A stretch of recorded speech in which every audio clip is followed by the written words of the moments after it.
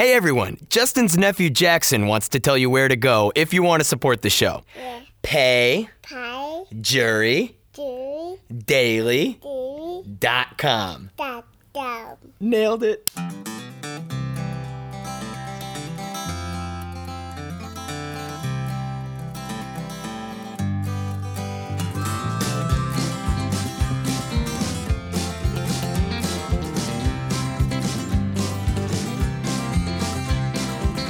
On the day that we met on the internet, I asked her for a photograph. She sent it over to me, said, I know it's ugly. And I said, girl, ugly ain't the half. Look at you. Well, you got blue teeth and you only got 2 teeth, but I kind of like to see you smile. Oh, welcome back, ladies and gentlemen, to the Justin Robert Young program. That is JuRY Daily. We are we're settling back in here. I think the jet lag's almost over for Ashley. We're going to talk a lot about Ashley on this show because she had some misadventures out there in Italy. But, you know, really the only thing for me that's happened lately has been that I've been waking up a little earlier, which hasn't really been all bad. You know, I just been waking up before my alarm, like, you know, getting up at like 5:30 in the morning, sometimes even earlier, like 5:15. Feeling good. Got up today and then took my walk down through Lake Merritt. First time I've walked through Lake Merritt since I've been back. It is the right of summer here in Oakland, California. We're going to be talking about a lot of what makes Oakland unique here today.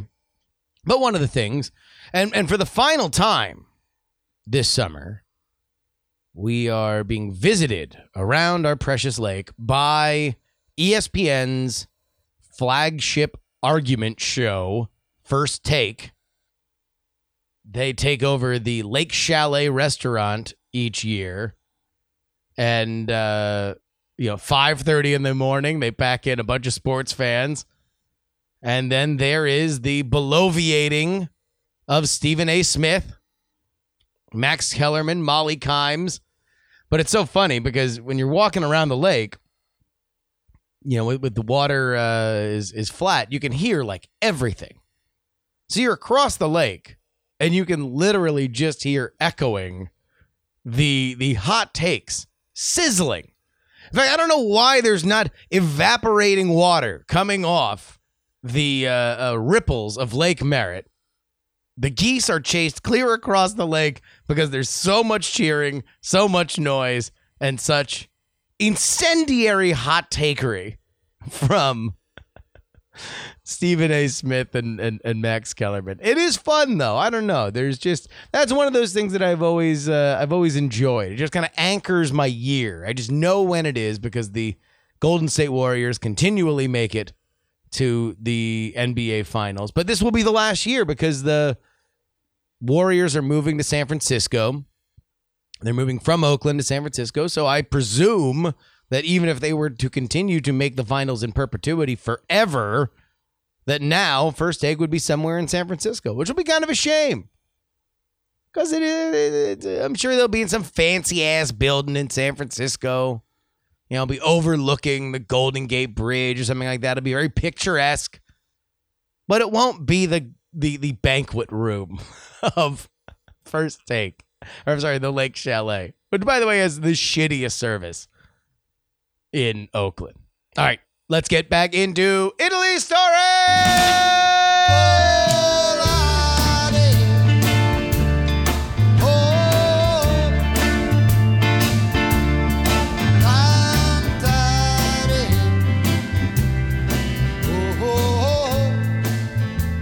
So, when we were in Sicily, it was really the only way that we could get around to rent a car.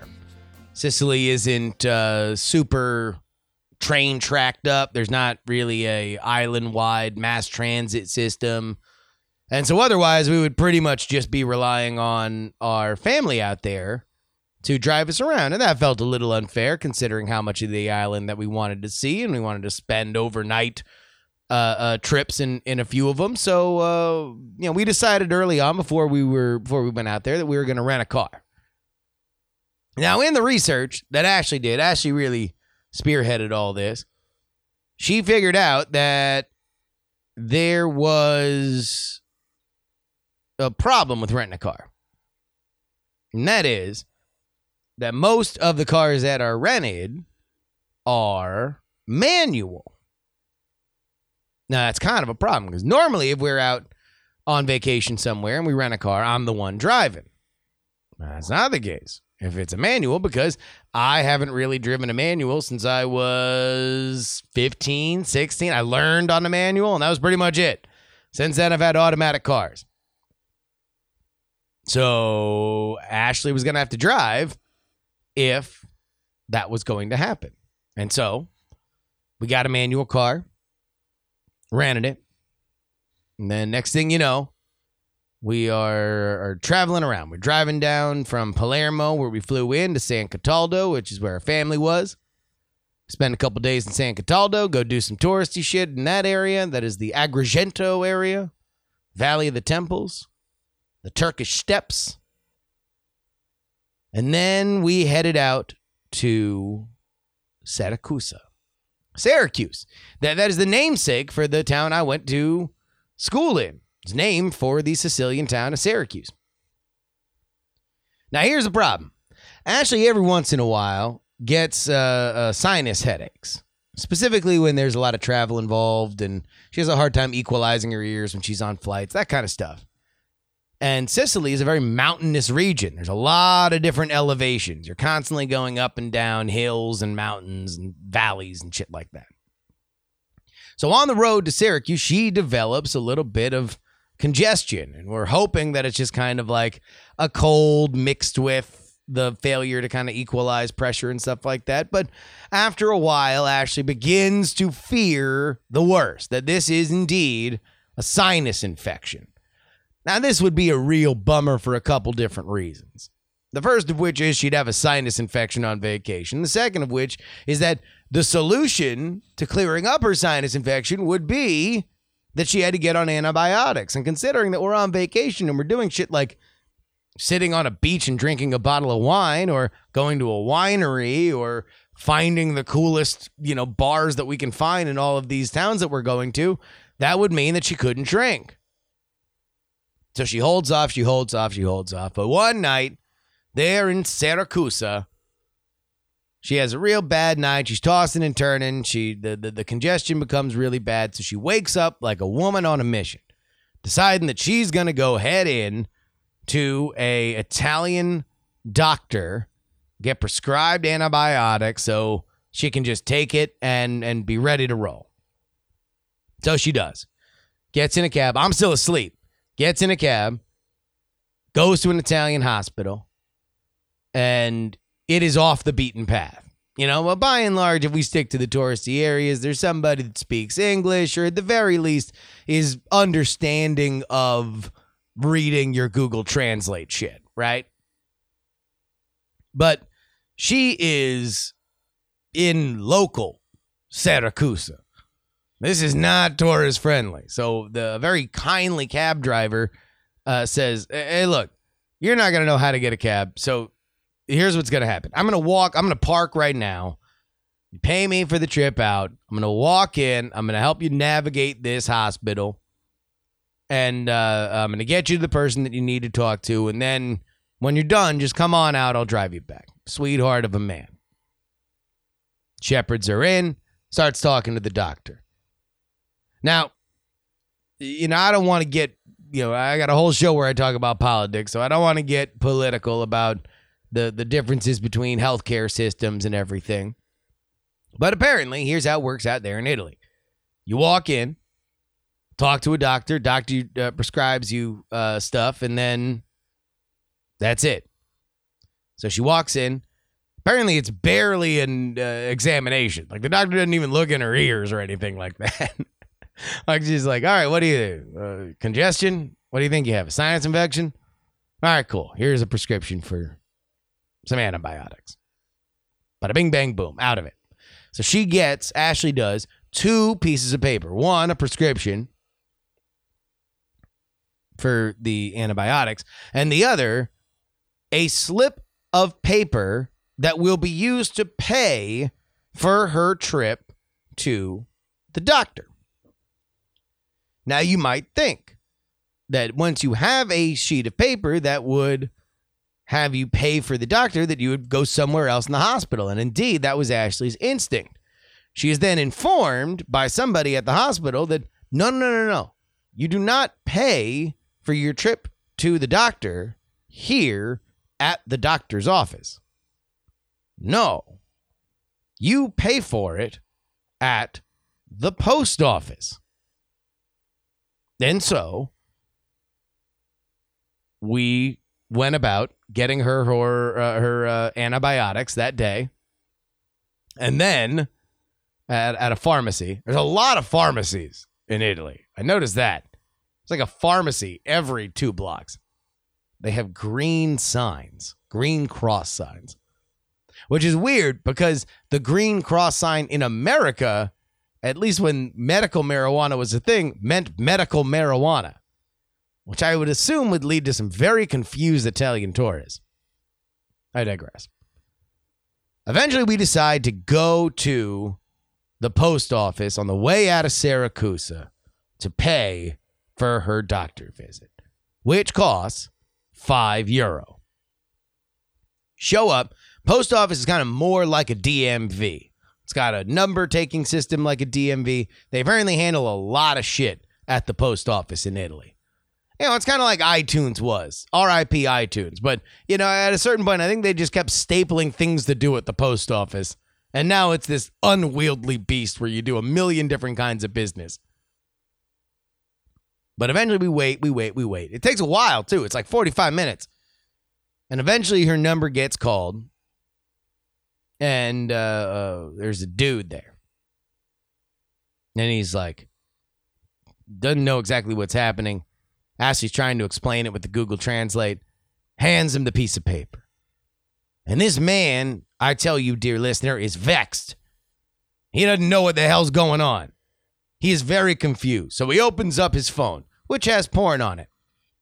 But once he moves out of the porn, no lie, for real, he had porn on it. It was very funny to me.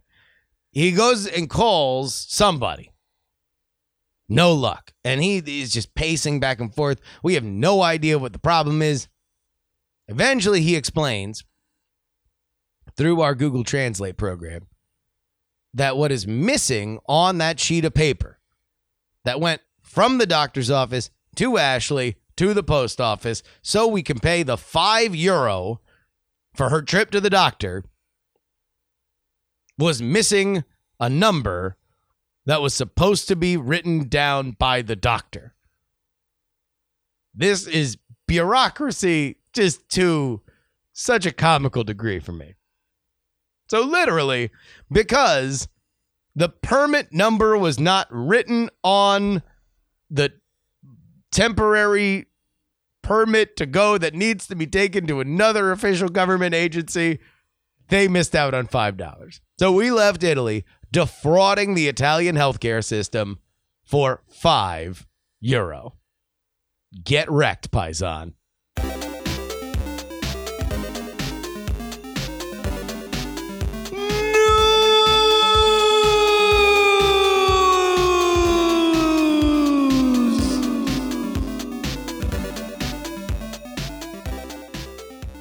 Let's talk about a government that works for you. Oakland has become the second city in the United States to legalize magic mushrooms. We read now from the Daily Beast, a story by Jamie Ross. Oakland has followed the lead of Denver to become the second city in the United States to legalize the use of magic mushrooms. The city council voted unanimously Tuesday to decriminalize adult use and possession of all psychoactive plants and psilocybin. I know how to say this. Psilocybin fungi. Councilmember Noel Gallo, who introduced the resolution, said the move will allow the local police to force a police force to focus on serious crimes. Not that, I mean, come on, look.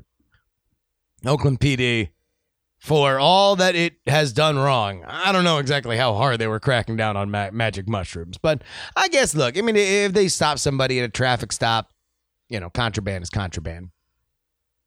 Some caveats were added to the resolution, though.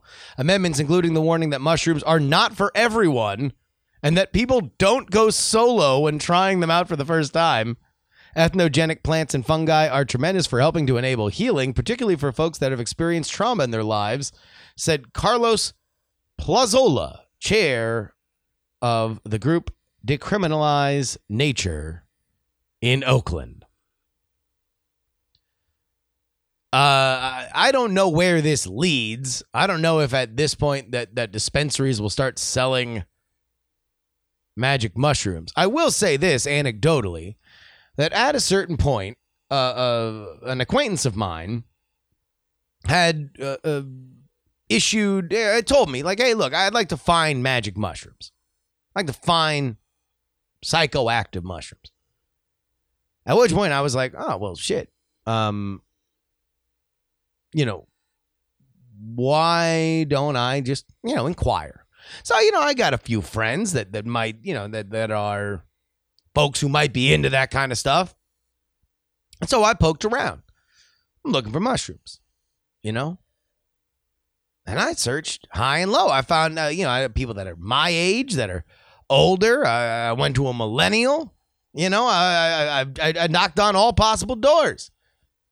There were no mushrooms to be had for whatever reason. And you would think that in a place like the Bay Area that mushrooms would run wild, and yet they were in fairly short supply. I was shocked. Consider me gobsmacked. I had to come up empty on that particular case. I was just like, look, I can't get it. Although maybe now there will be the second coming of psychoactive magic mushrooms here in Oakland. Mushroom tourism will bloom throughout the city. I don't even know what that would look like. In fact, the more I think about it, the more I don't know. Maybe they would stay in the woods. You come on over to Oakland, go out into the redwoods, touch a tree, be high as fuck. I don't really need you out here on these streets. I don't need somebody in a bar who I think is doing okay, and the next thing you know, they're screaming about how my eyeball's leaking into my mouth. Right? I don't need that. I don't know why I got so defensive.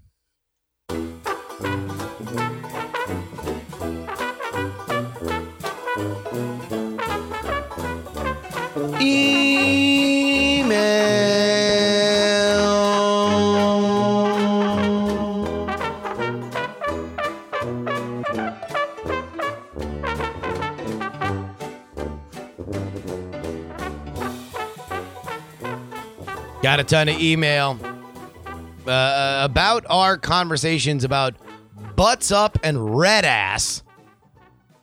We got a few emails here of people explaining the rules. I'll take Islander Steve's email first. Holy shit, insert pic of Ben Kenobi with the line, "No, that's a name I haven't heard in many years."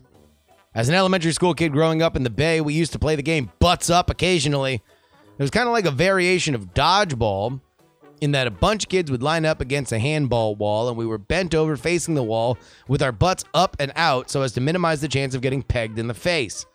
One kid would be behind the furthest line of the handball court and try to throw the ball at the kids lined up on the wall. Whoever got hit was out, and the kid would continue throwing until they missed, at which point the last person who got pegged was the one who would take over as the thrower. My wife, who's your age and also grew up in the Bay Area, had never heard of this game either. I think it was a different era. I'm the same age as Schwood, so I'd run it by him to see if he'd heard it. Chances are good, I think. This also reminds me of another variation of dodgeball we called Smear the Queer. Jesus. Note this was back in 1982 to 85. It was kind of like dodgeball without teams. One person was it, and everyone had to scatter, and usually you had to stay on the back blacktop paved area while one was trying to peg you. Have fun researching that one. You want to know what, Islander Steve? I kind of think you did it for me. BioCow also wrote in his rules for butts up. There were 2 different rules for the butts up portion. Ground or no ground. Ground meant you were allowed to try and bounce the ball off the ground and or wall to hit the guy in the nuts. A bit dangerous as it sometimes resulted in face shots. We loved this game for almost 2 years before the schools shut it down. This was 1989 in Redwood City, California, for reference. Glad you had a great vacation, but I'm glad you're back. And finally, Windwalker Scoop wrote in about British Bulldog, one of the other games I had no idea about. So I thought I'd explain British Bulldog to you, as you sounded unsure about it on today's show. I have to preface this by saying, as far as I know, it's no longer played and is banned in most schools due to injuries. The basics of it are you have one man in the middle and in front of him a group of people. He has to capture somebody when they run past him before they hit the safe zone. If you are captured, you now have to help the person in the middle to capture more people. The last person standing now is the man in the middle. There's a variation of this game called Germs versus Hankies. In this game, you have 2 teams and an umpire. The umpire commands the teams forward and then commands one team to get the other building team in a similar way to Bulldog. Well, I feel very, very, very educated. The other big topic yesterday was about USA Pizza. Cujo writes, I spent a semester in Venice last spring. American pizza was sold across the city, mostly at the numerous and nearly identical kebab shops that have cornered the market on Venetian fast food. The pizza I saw was topped with hot dog slices and French fries, but did not have the mayonnaise, barbecue sauce, or ketchup. I get the feeling that the American pizza was aimed at non-American tourists. Venice is visited in droves from India and China, who may jump at the opportunity to try something American, even though I've never seen a pizza with hot dog slices and French fries in the States. So there was one that was called an American pizza that did just have that, Cujo, but the USA Pizza was the one with all the other mayonnaise and barbecue sauce and shit. And finally, Ken writes, I believe the reason that Italian pizza put such an abomination on their menu, that an Italian pizzeria put such an abomination on their menu, is to troll Americans. Does that count as a racist joke? I guess I always think of the citizens of America and Canada, my home and native land, as a culture rather than a race. Anyway, here are my culturally insensitive pizzas. Russian pizza, rock-hard black crust, vodka sauce and shredded newspaper. Canadian pizza, donut crust, crushed ice, maple syrup, and emulsion sauce. Casurium, which is a food additive made from beaver glands, nanamio bars, and poutine. Chinese pizza, all the least edible parts of a duck, and a hell of a lot of bright orange-colored sauce. And rice, of course. And then finally, there's the 1980s Ethiopian pizza. It's just an empty plate, but all the biggest bands come out and sing about how they wish you had pizza. Ken, that's probably offensive. But hell, I read it, so now it's my fault. I want to thank everybody who makes this show possible and is also culpable for Ken's culturally insensitive jokes. The Jen, PD Rave, Non-Specific Rock and Roll, Martian Joe Acosta, well, James the OG Brito, well, and Chris.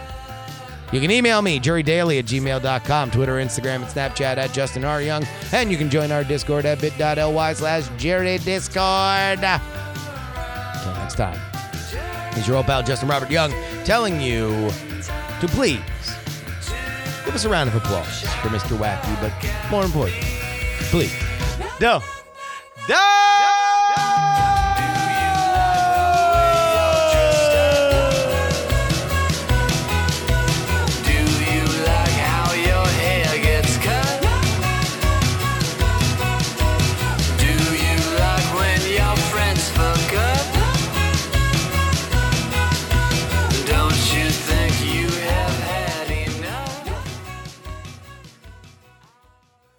Diamond Club hopes you have enjoyed this program.